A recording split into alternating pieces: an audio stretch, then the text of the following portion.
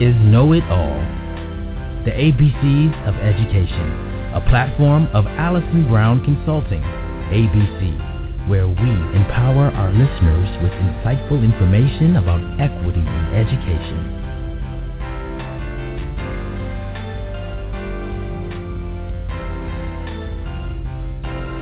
Welcome to Know It All, the ABCs of Education. Listen to us every Wednesday at 8 p.m. Eastern. Of course, you can listen to the show at any time from your computer at blogtalkradio.com/know-it-all, which is where you can also access the chat room during the show and follow Know It All for regular updates. I'm your host, Allison R. Brown, president of Allison Brown Consulting, ABC, where we create education equity plans and promote equity in education in compliance with federal civil rights law. Our website is AllisonBrownConsulting.com. There you can read our blog and subscribe to the ABC Know It All newsletter. If you're tweeting, follow me at Allison R. Brown and tweet about the show with the hashtag KnowItAllABC. Today on Know It All, it is my absolute honor and pleasure to welcome to the show Dr. Roger A. Mitchell. Dr. Mitchell is formerly Assistant State Medical Examiner for the state of New Jersey. This was prior to his appointment this year to the Chief Medical Examiner position for the District of Columbia. Dr. Mitchell is board certified in anatomic and forensic pathology by the American Board of Pathology. He has been a forensic biologist for the FBI and worked in forensic pathology. He is also a writer and is the author of the forthcoming memoir, The Price of Freedom, A Son's Journey, which you can pre-order at www.freedomhasaprice.com. I think most importantly, he is a spiritually grounded father, husband, and son, and a longtime friend of mine. I welcome you to the show, Roger. Thank you so much for being on Know It All. Oh, it's a pleasure, Allison, to be here. Thank you so much. Well, why don't you talk first about the book, The Price of Freedom, A Son's Journey. I want to just briefly read a quote about the book from your website, freedomhasaprice.com. It says, "We all have the capacity to forgive, but do we have the strength?" This book is about a son who forgave his father so that he could become the man he was meant to be, a doctor, a father, a respected leader, and a faithful servant of God. Talk about the book, Roger. Why this book, why now, and why this title? Well, the book is, as you described, a memoir. It really talks about my journey from childhood up until current time. I was in a great home growing up. My mother and father were married up until I was about 8 years old, where my father became cocaine addicted and got caught up in a fast lifestyle.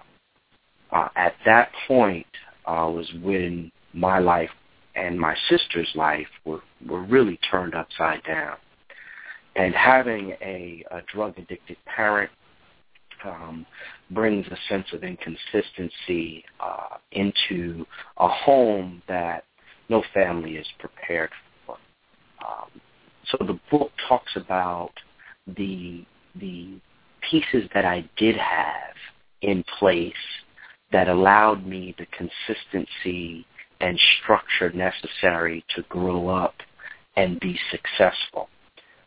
And it talks about the choices that had to be made in the midst of fatherlessness in order to cope with that loss or that void. And so it really it allows the reader an insight into what we're currently seeing in our culture and our country, a community of fatherless boys that are engaging in behavior that is truly inconsistent with success, but is essentially an acting out of an environment that is not consistent and may not be as loving of an environment that a son may have. So the book kind of puts that into context and then talks about some of the challenges that I faced coming through undergrad and then medical school. It's a book for everyone, those that are that are trying to be physicians, that want some insight into what it takes to be a doctor, those that are interested in forensic science or have that CSI buzz that want to read about some of my most interesting forensic cases, and it's linked to our maybe social injustices. And then the single mother that may want to get some insight into creating an environment for her son that is going to lead to success. And then the fatherless son or fatherless man about manhood principles and how we engage in manhood principles to allow us to be the proper fathers and brothers and sons to be leaders in our community. So we're really excited. We're looking to print within the next couple of weeks. Like you said, you can pre-order on freedomhasaprice.com. The first 500 copies will get signed personally by me before they go to your home. So we're really excited. So talk about being a chief medical examiner, the chief medical examiner for Washington, D.C. What do you do in your day-to-day work? The medical examiner is a forensic pathologist, so I'm a physician. I did my undergrad at Howard University. Then I did 2 years as a forensic scientist for the Federal Bureau of Investigation, and there I was the first black man in FBI laboratories back in 1997, where I got exposed to forensic medicine and forensic medicine in the context of violent behavior and violent crime. And so I went to medical school at New Jersey Medical School, University of Medicine and Dentistry in Newark, New Jersey. I was born in Newark, raised in South Orange.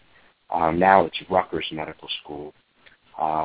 After which I went to George Washington as a resident, ended there as chief resident, and then I went on to fellowship at the Office of the Chief Medical Examiner in New York City. The reason why I lay that training concept down is that most think of the medical examiner as just performing autopsy examinations, which is what I do. I'm trained to perform autopsy examinations. The primary role of the medical examiner is to establish cause and manner of death in sudden or unexplained circumstances. And so those manners of death may be accident, homicide, suicide, undetermined, and natural. But as the chief medical examiner, my job is to set the vision for the medical examiner's office within the jurisdiction that I serve. So my job here now is to do that in a way that ensures that public health and justice is at the forefront.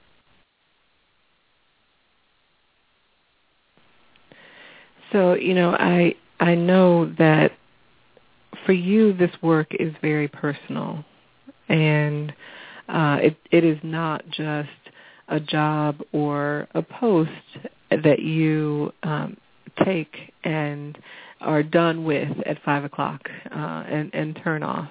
Why is it that this is personal for you? Well, my reason for becoming a medical examiner was at the FBI, I would look at items of evidence from violent crime, and it would have the same hue, the same story associated with it. It may be urban poor or rural poor victims of violent crime. And so that exposure led me to want to understand why there was so much violence in impoverished communities. So I actually set out to go to medical school to understand that question. And then, working in urban centers like New York City, Houston, Texas, Newark, New Jersey, and Irvington, Patterson, Atlantic City, and now Washington, D.C., violent behavior is claiming the lives of young black men at an epidemic rate. And quite frankly, Allison, I see myself in the victims of violent crime, in the victims of homicide. I see myself. So I have a vested interest in being part of the solution. So like you said, when I come home, it doesn't turn off. I just change my hat and may mentor a young boy, or be part of my men's ministry at my church and work with men in general about our manhood and what manhood really means in today's society. So, as a physician and a father and a husband, it is important that I seek out to be a solution provider, that we continue to talk and act out solutions in our community that decrease death, and it might not just be in violence. I mean, the majority of what we see in the medical examiner's office are those individuals with natural causes of death that die in their homes and don't have a doctor to sign their death certificate. And so it's a function of access versus a function of anything else. So, and that's the majority of cases that we see in all jurisdictions, are the young and old alike that have considerable natural disease, but now have no physicians taking care of them.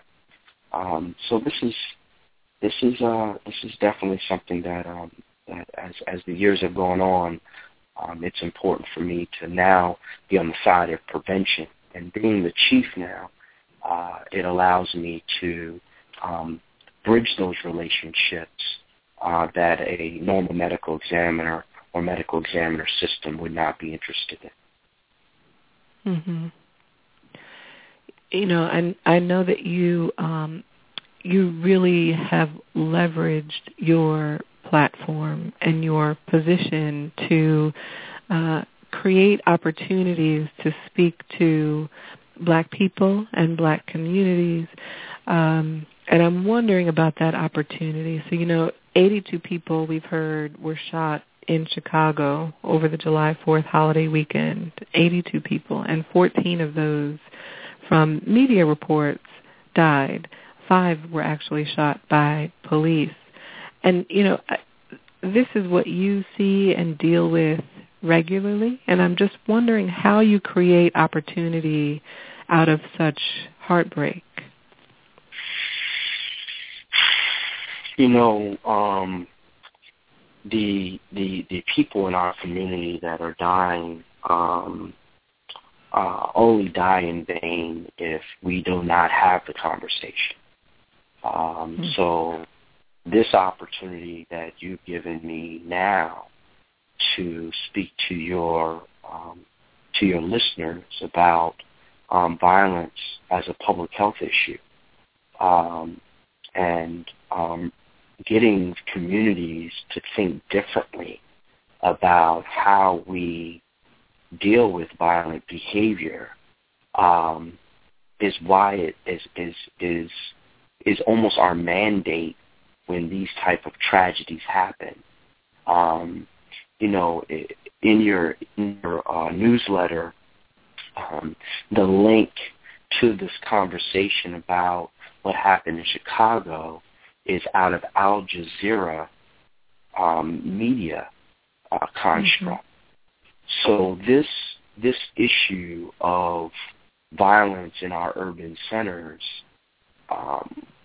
has international visibility. The real question is, how are we going to respond to this epidemic? And it's important to ask that question because these amount of people shot, although tragic, are less than what we often see in the active shooter, single active shooter homicide violence that we have come to bring such media attention to. This is even more than these recent killings in malls and schools and in movie theaters. So it's important for us to elevate this conversation in a way that says that urban violence is an epidemic in the form of public health that has its roots in disparities within education, economics, housing, healthcare, and the criminal justice practices. And then no longer allow public health to abdicate its responsibilities as the coordinating entity towards the decrease of violent deaths and the mortality and morbidity surrounding violence in our communities. This is, although a law enforcement problem to ensure that there is not a continued loss of property and life, it is a law enforcement problem from that aspect, but it's a public health problem when these young people are living in food deserts and don't have access to the same groceries that suburban communities have, or their school days are shortened and don't have access to meals in their schools, or their schools aren't teaching relevant, functional, vocational work in the schools. And it doesn't have to be vocation from the standpoint of when you and I were in high school when they taught shop and mechanics, but vocations that are relevant like coding or computer science. So when they come out of high school, they're capable. So there's a lot of work that can be done to ensure there's a wraparound in all sectors to decrease violent behavior. And I don't direct this at Chicago or Illinois. I know the director of public health for the state of Illinois. He's a mentor of mine. And I know that our policymakers are trying to continue to wrap their head around how to decrease violent behavior in urban centers. But I think the voice of the public health sector needs to be louder, and ensuring that they're at the table to develop these solutions. And not only the public health sector, the community needs to be educated to be calling for public health-related solutions to violence versus always asking for law enforcement solutions to violence. And what one of the threads that I hear in what you're saying is context. Context very much matters. And, you know, I am a lawyer, Roger, so I did do some research here on what a forensic pathologist is and what that means. And from what I understand, that means that you really are supposed to determine what happened. So what went wrong with the person that you are examining on your table? And so, you know, we often hear that if you just take the guns off the streets or you just put the fathers in the home, then things will get better. And that to me feels very incomplete. And as a, you know, as an expert in equity, I think equity is always my lens, and that doesn't seem like a very equitable approach or a complete approach to fixing what what ails us as a community, as a Black community in particular. So as a forensic pathology and talking about context and thinking about what is going on and what is going wrong in our communities, what is your diagnosis? You talk about food deserts and, schools and some of the ways that schools are failing our students. What other things do you see as happening with our communities? I mean, you're exactly right. This is it's the issue is comprehensive, and the solution is comprehensive, and must be. So I'll take my own life for instance, and can read more about it in the book. But I can't imagine if I did not have a strong, professional, educated mother, or uncles that were fathers in their homes, or a emphasis on the importance of education in my home, or access to a faith system that showed itself to be complete. And then examples in peers where success and achievement was our benchmark for competition. If I didn't have consistency in both emotional and physical safety, if I had to worry at a young age about the basic necessities, if I didn't have an advocate in the form of my mother when I was attempted to be typecasted as a child that couldn't achieve. These things, these principles of parent advocacy, solid parent homes, whether single or two-parent or grandparent,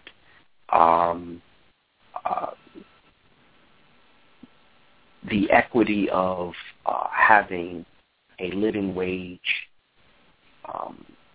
and the importance of a community being placed on achievement in education and a solid foundation in faith has always been our culture.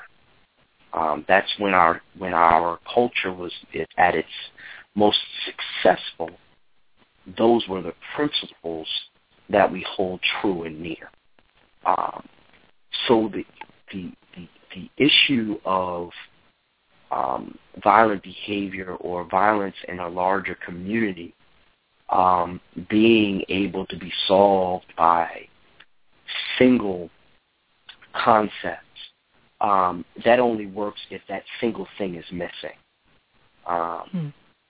So if the consistent caring adult is the only thing missing in a home, then guess what? A consistent caring adult may work.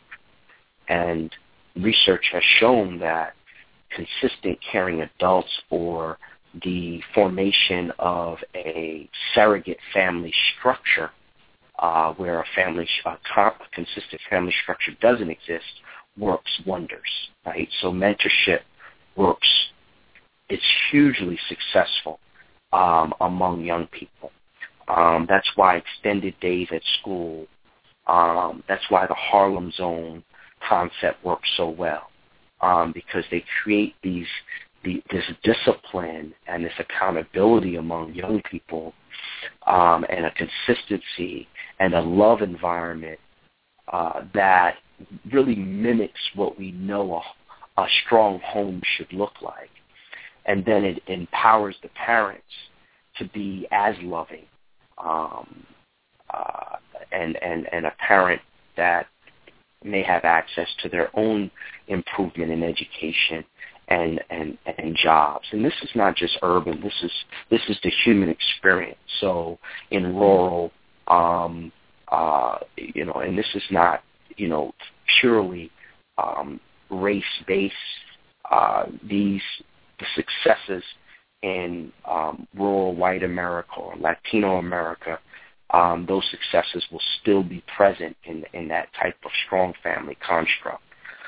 Family is probably the most important, but if a community, through its policy and education, economics, housing, is not friendly to a solid family, then it will dissolve that family. So if the housing a solid family's in that environment, and that housing and that environment breeds a violent behavior, then there's going to be more risk that that solid family, an individual from that solid family, may succumb to a violent lifestyle because of the violence around them. So it's extremely dynamic, as you're suggesting, and it is not. There is no silver bullet. But what I find in, like you said, in my dissection of this social pathology, right, this social disease that we're engaging in, or we see, I see that we have good solution, but they're often siloed. So if law enforcement has a good solution, it's law enforcement and no one from public health knows about it. If the mental health sector or social services sector has good solutions and are treating young people or treating adults, then it's siloed, and the non-governmental organizations or NGOs are not involved or engaged. So Deborah Prothau Stith up in Boston, her model was to break down those silos. And so part of that was to ensure that all teams working on all things were multidisciplinary. So if housing was looking at how to build better housing, low-income housing, or even multi-use housing in a community, well, people from social services, people from public health, people from law enforcement, people from the NGO and community, people from the mayor's office, they're all at the table talking about that housing. If social services is talking about how to provide proper reading and proper access to recreation or proper access to job placement or computer, internet type of access and training or resume building, then people from other disciplines are at the table having a conversation that is relevant, so that those silos are broken down and there's cross-talk in these good programming that's occurring throughout the nation, that's occurring in Chicago, that's occurring in D.C., that's occurring in Newark, but often are occurring in a way that's not speaking to other excited and intelligent and capable individuals trying to reach a solution. Mm-hmm. Mm-hmm. You know, what I really appreciate about that message from you is the discussion of, cross-sector alliance that is equally focused on individual responsibility and the need for systemic change. And I think that's a very delicate balance, and it's a balance that I think our government certainly struggles with, and I think it's very refreshing to hear you articulate so well that very delicate balance between, pointing fingers at individuals who really are reacting to systemic challenges and barriers that they face on a regular basis. And I don't know that you and I have had this conversation, but we have something in common, and I know that you touch on this, I'm sure, in your book, The Price of Freedom. But our dads both have had to combat addiction, which is one of those, personal and yet systemic challenges that so many of our family members and our people have to face and have to contend with. Will you speak on that? What does that mean to you, addiction, as a man, as a dad, as a doctor today? And what does addiction mean as an illness more generally for our communities? Wow. I did not know that. We had not had that conversation about your father. And it gives me more of a solid foundation of understanding why I wrote the book. Addiction is really a disease of despair. It's a disease of getting to a place where you're making a choice to feel better about your situation that you could not currently feel without self-medication. And then once that occurs, we understand addiction to be both environmental and genetic. So some are more prone to be addicted. Others are not because of their genetic makeup. So in this disease of addiction, it has truly a mental health component. So my father started cocaine after his mother died. His mother died from cervical cancer. And she died from cervical cancer. And my dad was his number one fan. He was the only boy in the home. And she accepted him, where my grandfather was a very fatherly, hardworking man, not much on excuses. And my father found refuge in the love of his mother. And when she died, he had already been in circumstances where he was living a somewhat of a fast lifestyle, even then.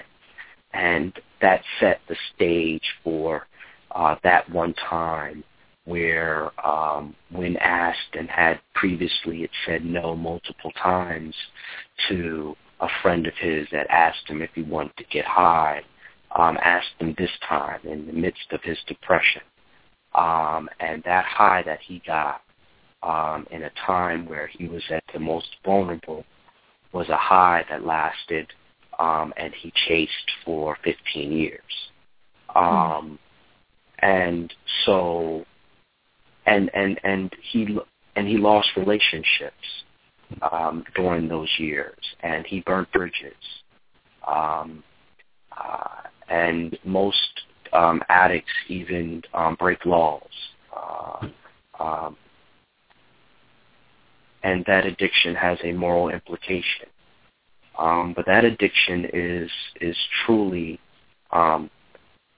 not a crime from the standpoint of the addiction itself, although crime can stem from it. And so addicts require treatment. And so, the Affordable Care Act, it's set itself up to support more mental health related functions, I believe. And I pray that is indeed the case as it gets its legs to treat addiction in this country. Because now addiction has a new face.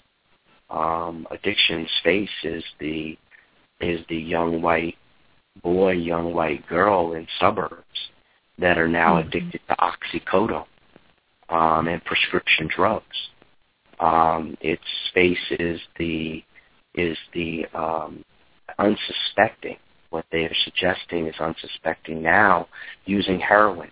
So they're graduating from oxycodone, and because it's harder and more expensive to get prescription pills, they're moving on to heroin. And so we're seeing a rise throughout the country in heroin use, but that heroin use is not the old black man junkie that's leaning on the corner. It's these suburban white kids, and so addiction is a very serious problem. It has always been such, and so we're going to have to marshal these same type of concepts, same type of concepts that lead to violent behavior, lead to the type of behavior that leads to drug addiction. Mm-hmm.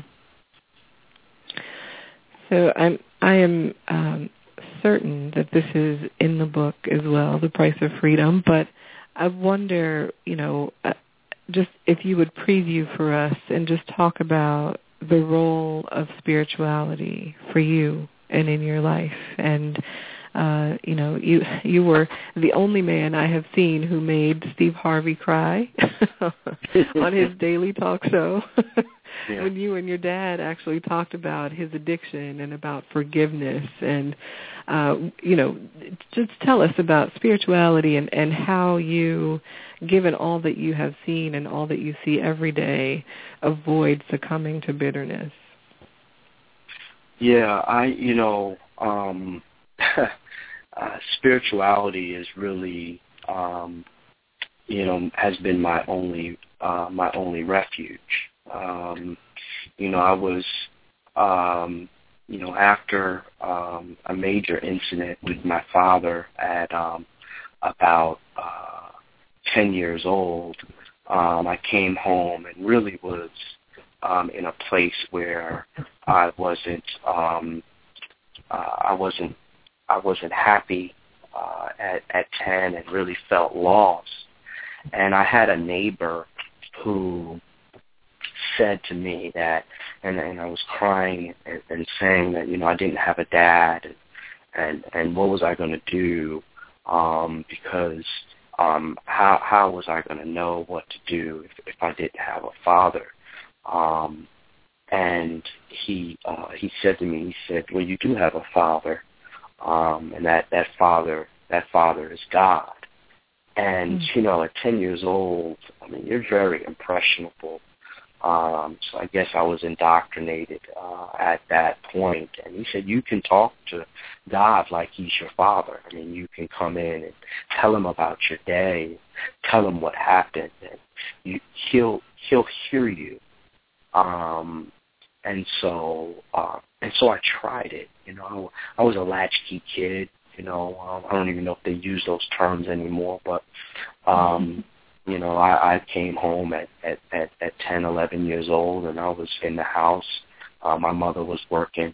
My sisters are much older than me, so they were already gone pretty much out of the home. And so, I'm making dinner for myself and my mom, and doing homework and trying to be responsible. And I would come home and say, guess what happened today, Dad?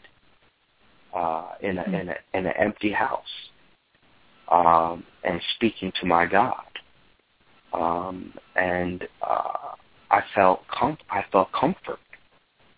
I felt a peace, and that peace is a peace I still feel. Is a confidence that that if I submit, if I take the time to seek the type of choices that a Christ example sought, that if I study those teachings and attempt to walk in those teachings, that my God will be faithful to me more than I could possibly be to him. And so, as I've grown into a man, I've failed miserably in the midst of that knowledge, even though I had and have been cultivating that knowledge since a young age. I've failed miserably. I've turned my back on principles that I knew were principles of godly success. But then there's this thing called grace. There's this thing called grace, this unmerited favor that we learn about for those who are believers, that we believe you can't out-sin, that you can't possibly do anything that bad that won't allow for you to be redeemed. And so that doesn't mean you attempt to do that, right?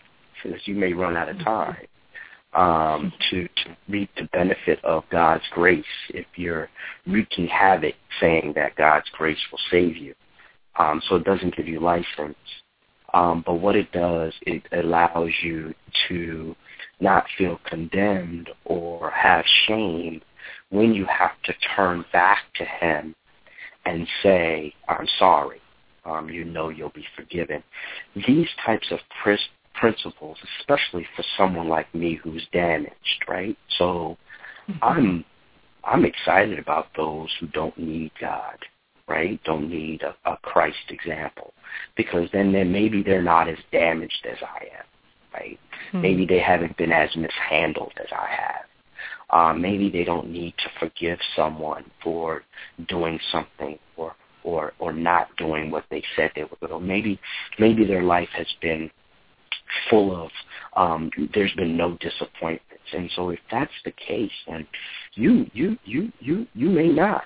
You may look at me and say, well, why do you give so much faith to that? Well, it's because I've been disappointed, right? So I've been mishandled. I've been in positions where both put in and I've put myself in where there was no way out, and then there was.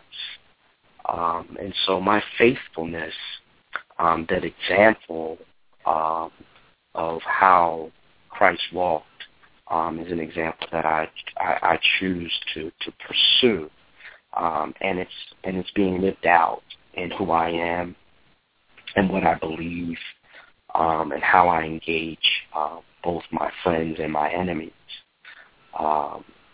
And so, godly manhood is something that, especially in the type of work that I do, gives me the ability to continue the work, to see what I see. Can you imagine? Can you imagine seeing someone's son on a cold table, where your job is to pull bullets out of that young person? Can you imagine someone's mother who was in a car accident, and your job is to literally put her back together? A faithfulness in God that my job is to be a voice for the voiceless. That my calling is to articulate failed policy and programs in a way that individuals can act upon. Is a calling that I take very seriously, and that calling truly does come from a basis in faith. And Roger, you really are flipping this role of medical examiner and forensic pathologist on its head, and pun totally intended, you are breathing life into that role, and you carry this message of prevention to your people and to communities. And in that way, I think your work is probably bigger than the one victim that you might be examining at any one point in time. You do tell the last story for that person who lays there before you on the table. But you also are I think, really infusing a level of innovation in the work that you do by using your work to, for example, track data to save lives, and really using your platform again for prevention. And I wonder if you would just speak, in the last couple of minutes that we have, about your aspirations for yourself and for Black people. Well, right now, I'm really blessed to be in a position to be at the forefront in leadership in the field, and one of the most notable cities in the world. And so my job now is to ensure that forensic medicine is being performed at the highest level where I stand. And so that's the job in front of me. I'm looking to that as my immediate future, as far as the future of